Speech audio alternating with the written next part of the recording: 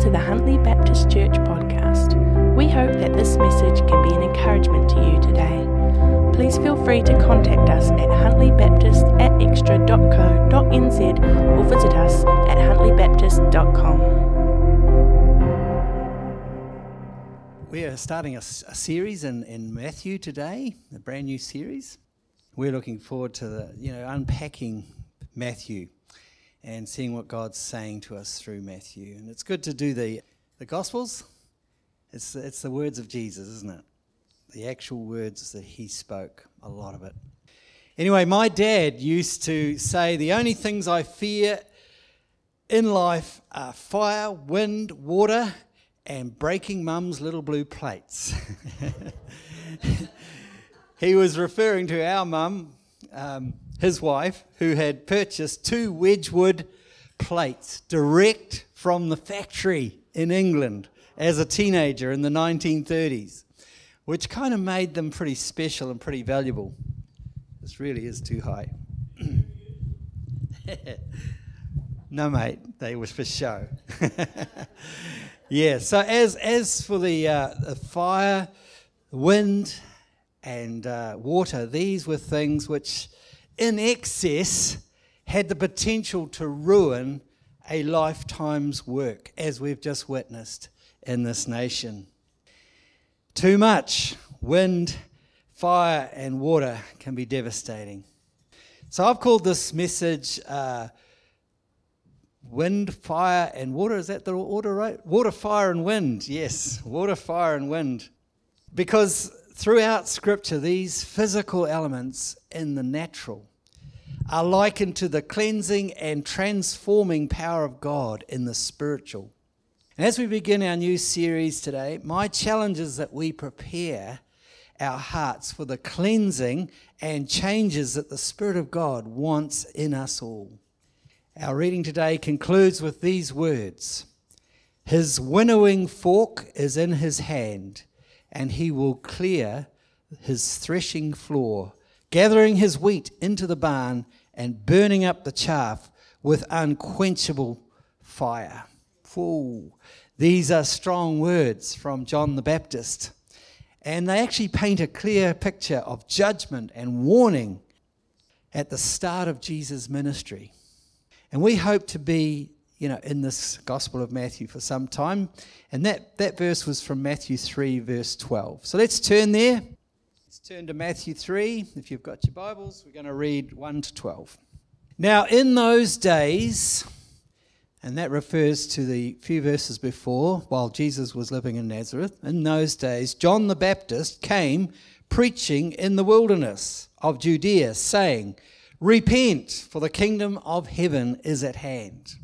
For this is the one referred to by Isaiah the prophet, saying, The voice of one crying in the wilderness, Make ready the way of the Lord. Make his paths straight. Now John himself had a garment of camel's hair and a leather belt around his waist, and his food was locusts and wild honey. Didn't do much entertaining, as our John the Baptist. Then Jerusalem was going out to him, and all Judea and all the district around the Jordan, and they were being baptized by him in the Jordan River as they confessed their sins. But when he saw many of the Pharisees and Sadducees coming for baptism, he said to them, You brood of vipers, who warned you to flee from the wrath to come? Therefore bring forth fruit in keeping with repentance. And do not suppose that you can say to yourselves, We have Abraham as our father. For I say to you that God is able to, from these stones, to raise up children to Abraham. And the axe is already laid at the root of the trees. Every tree, therefore, that does not bear good fruit is cut down and thrown in the fire. As for me, I baptize you in water for repentance, but he who is coming after me is mightier than I, and I am not even fit to remove his sandals.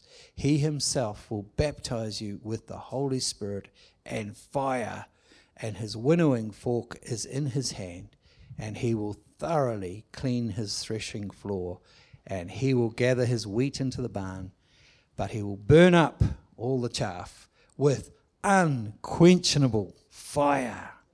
Whoa. From just these 12 verses, we actually gain quite a clear picture of John the Baptist and his ministry. There are a couple of other references to John in Scripture, but these are the main 12.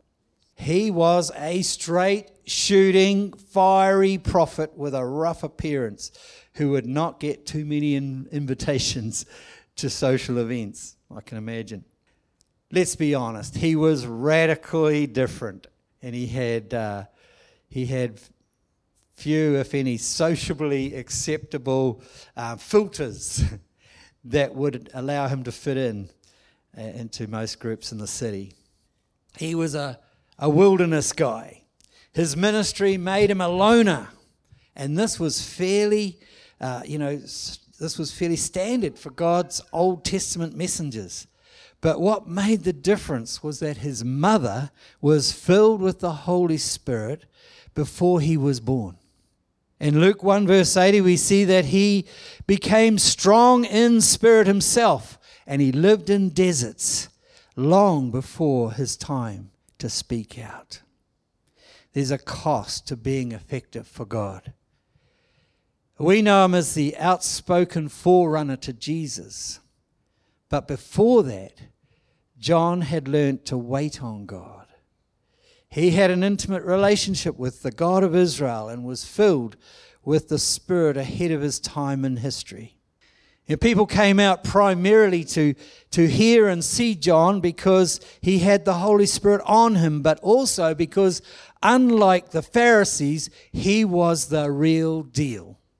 Today we'd say he was authentic. His words matched his actions, verse 7. And in verse 7 he starts by saying, "You brood of vipers." Verse 7 is where he says, "You brood of vipers." Was he always that blunt? He discerned the religious leaders were only coming out because of curiosity, fear of being exposed in their hypocrisy, or even maybe because of envy, because he had a greater following. To humble real people, he would have been gracious. Rather than being the bad cop that made Jesus look like the good cop, he would have had compassion for the poor in spirit and been strongly opposed to the proud and unteachable. Jesus himself was in fact just as strong and straight shooting towards those who had no mercy due to their high estimation of themselves.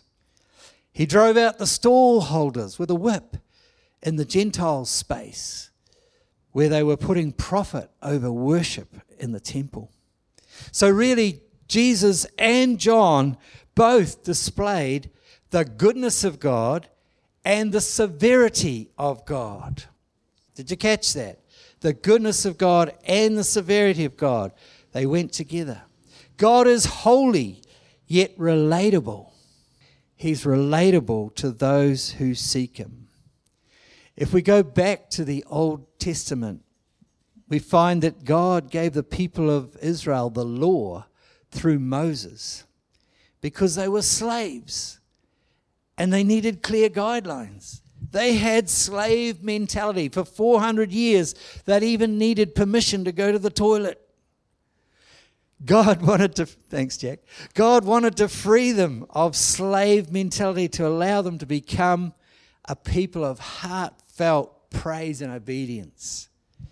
He brought the law. But in order to arrive at that point, they needed rules. So for us today, in a very different world, he's coming to relate to us in a completely different way, perhaps.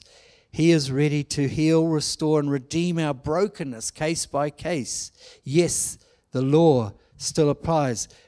Jesus fulfilled the law. But are you struggling today with the fear of man and what others think of you? You're not alone. The Word of God says that the fear of man is a snare.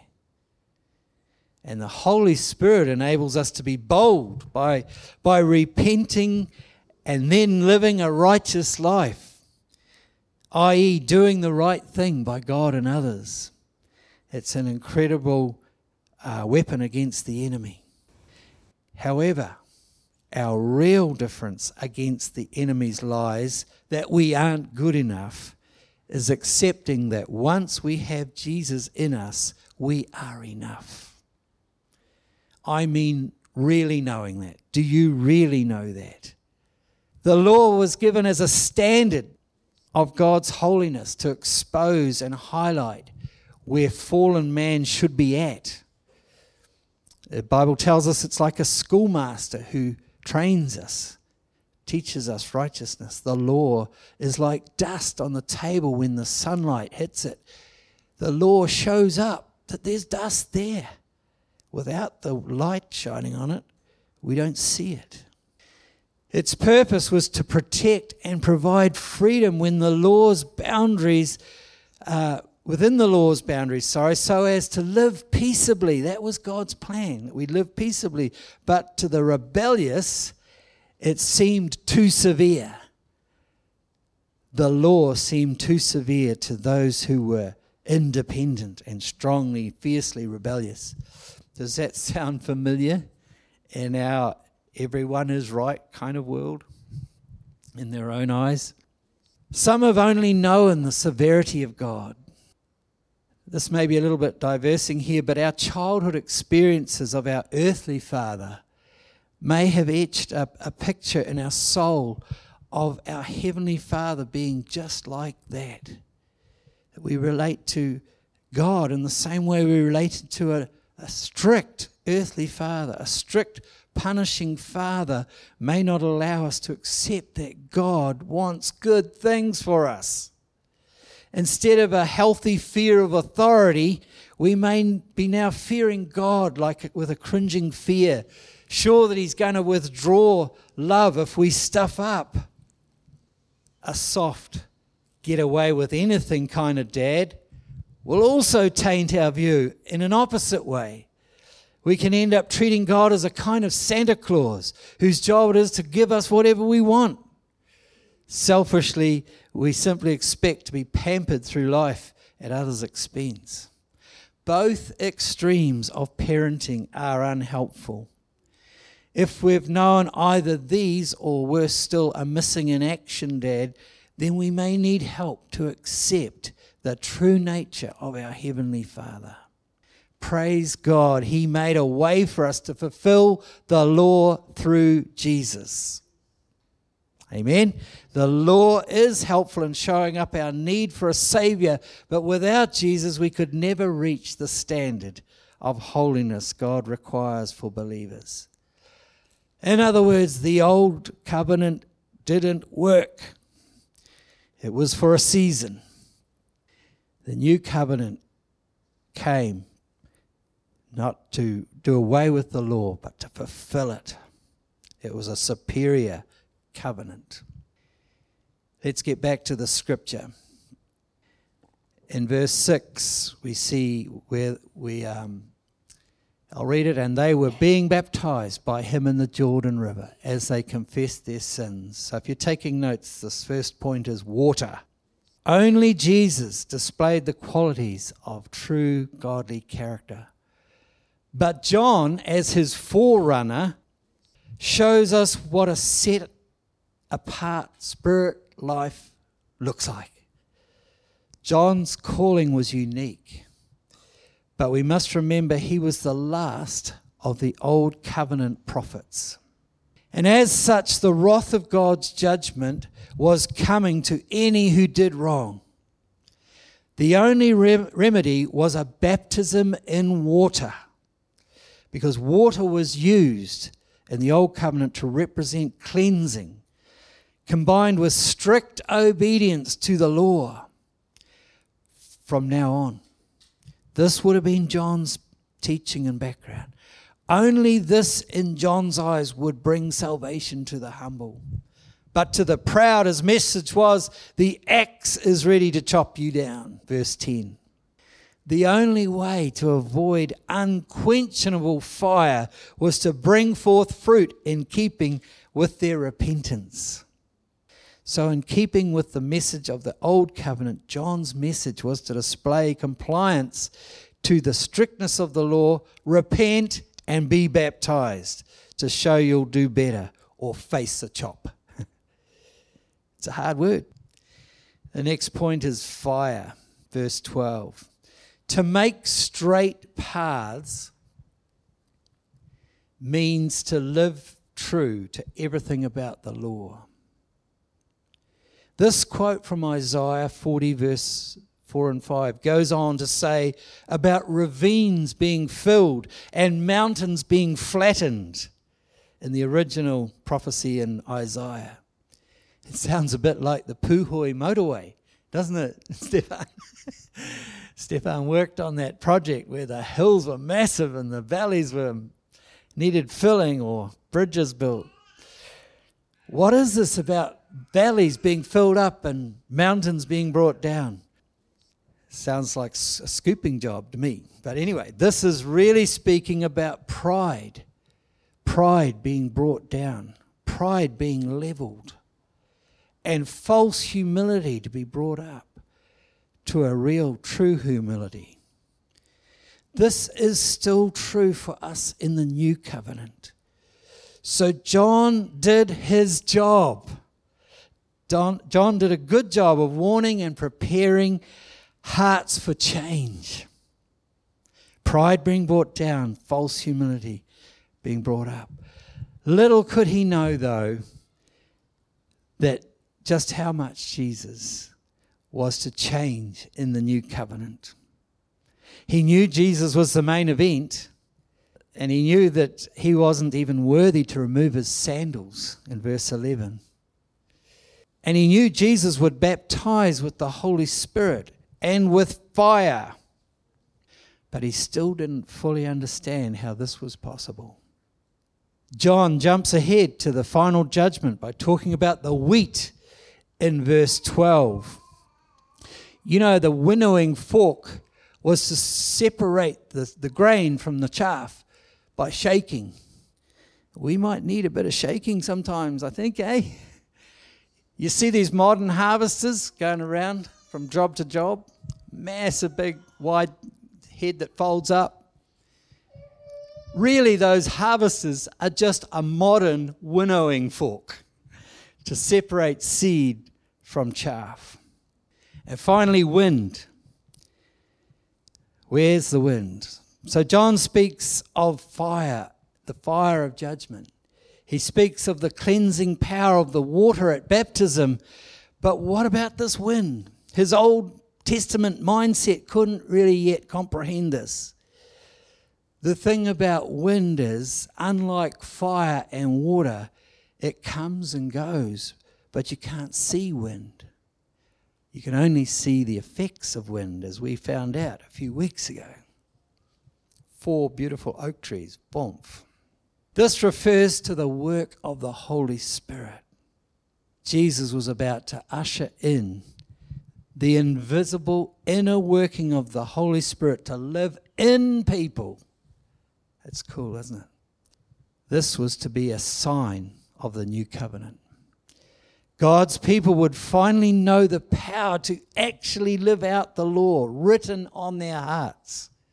John's task was complete. He had prepared people's hearts for repentance and baptized with water. And now Jesus was to usher in the new covenant. John laid the way, paved the way. And in a sense, John's message of preparation and repentance is what we celebrate now as we come to communion. We need to say sorry to God. We need to prepare our hearts. As we remember all that Jesus said and did on earth, it reminds us that we need a Savior. As we prepare our hearts, it brings us to a place of repentance and godly sorrow. You see, sometimes people trying to make an apology and they say, yeah, sorry, yeah. But godly sorrow is apology with no but. We need to find in our hearts that place where we can be truly repentant before God for the way that we've thought, we've acted, and we've spoken. We've acted selfishly. We've lacked compassion and mercy. We've shown, a lack of love. We've spoken harshly to others, and we've carried resentment and unforgiveness in our hearts. So as we come to this table now, let's pray. Let's just take this moment to pray. Oh God, we are so sorry for the hurt we've caused you. As we come now to your table, we wish to repent of those things. And we ask that you renew our hearts and minds through the power of your Spirit, which is now available. Praise God. We seek your grace and your mercy now as we come together to celebrate all that this meal represents. Amen. I believe maybe those little blue plates could represent people that we want to deeply respect, and maybe we should fear that we hurt them. That's the respect we should have for one another. Let's, bring all that to the table and just offer it up to the Lord. Yesterday, as I was preparing in my mind the word for the communion today, the word grace just kept coming and coming to me. And this is the meaning where it's the undeserved favour of God meaning. There is another meaning which means equipping for the journey, equipping for the ministry. But the meaning that it's the undeserved favour meaning, that just came to me as what we were to do as we come to the table today. It's God's grace and mercy that motivated him to make a way back to himself through Jesus. Perhaps John the Baptist didn't quite fully understand that word grace, but his job was to prepare hearts, to lay the way. Jesus fully understood the word grace. He only came because of God's grace. Grace that saves us from an eternity with no hope, and it's grace that restores relationships and allows forgiveness. Grace is the unseen work of the Holy Spirit in our hearts. John the Baptist dealt with things he could see, water, fire. But the unseen work of the wind of the Holy Spirit is what convicts, it teaches us, it reveals Scripture, it magnifies Jesus. That's the work of the Spirit to come and live in us and through us. But it's a two-edged sword. I was thinking about this. What the heck was Peter doing bringing a sword to a prayer meeting? Just the very night after the communion, the Last Supper, the supper together with Jesus, he's found in the Garden of Gethsemane with a sword. He pulls it out at the minute that he thinks is right in his mind, cuts off someone's ear, and Jesus says, hey, none of that. Put that away. Grace is a two-edged sword. We've actually got to have grace for others, but we also want them to have grace for us. We can't get and receive grace really if we're not willing to give it. Amen. So in this time, let's think about receiving and giving grace. Let's remind ourselves of that last night. Matthew 26 says, I did have it marked. And while they were eating, Jesus took some bread, and after blessing it, he broke it and gave it to the disciples and said, take, eat, this is my body. And he took a cup and gave thanks and gave it to them, saying, drink from it, all of you, for this is my blood of the covenant, which is to be shed on behalf of many for the forgiveness of sins. You see, Jesus brought in this new covenant in the shedding of blood. and the piercing of his bodily flesh. Let's give thanks for these symbols and elements of our salvation. Father, we give you great thanks for the way that you just lived your life. Every word carried weight. Your wisdom was beyond measure. And you brought heavenly perspective to us here on earth. But the most significant thing of all was you allowed sinners to take your body and whip it and break it and pierce it. And your blood, your precious blood, was spilled for our sins.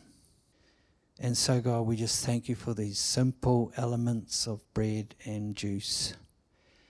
Lord, we thank you that they just are a reminder, like a photo of you. They're just like etched in our mind, Lord, that we can commune with one another and just get things right and sorted. And we can say to the world, we belong to Jesus. And the only reason we can be is because of your death and resurrection.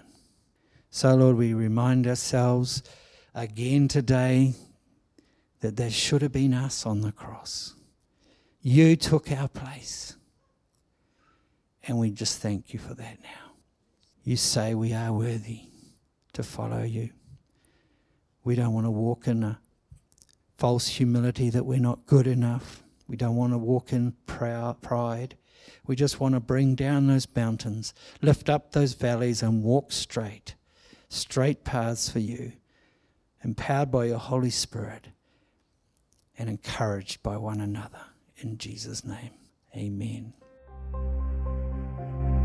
Thanks for listening to the Huntly Baptist Church podcast. We hope that it has been an encouragement to you. Please feel free to contact us at huntlybaptist@extra.co.nz or visit us at huntlybaptist.com.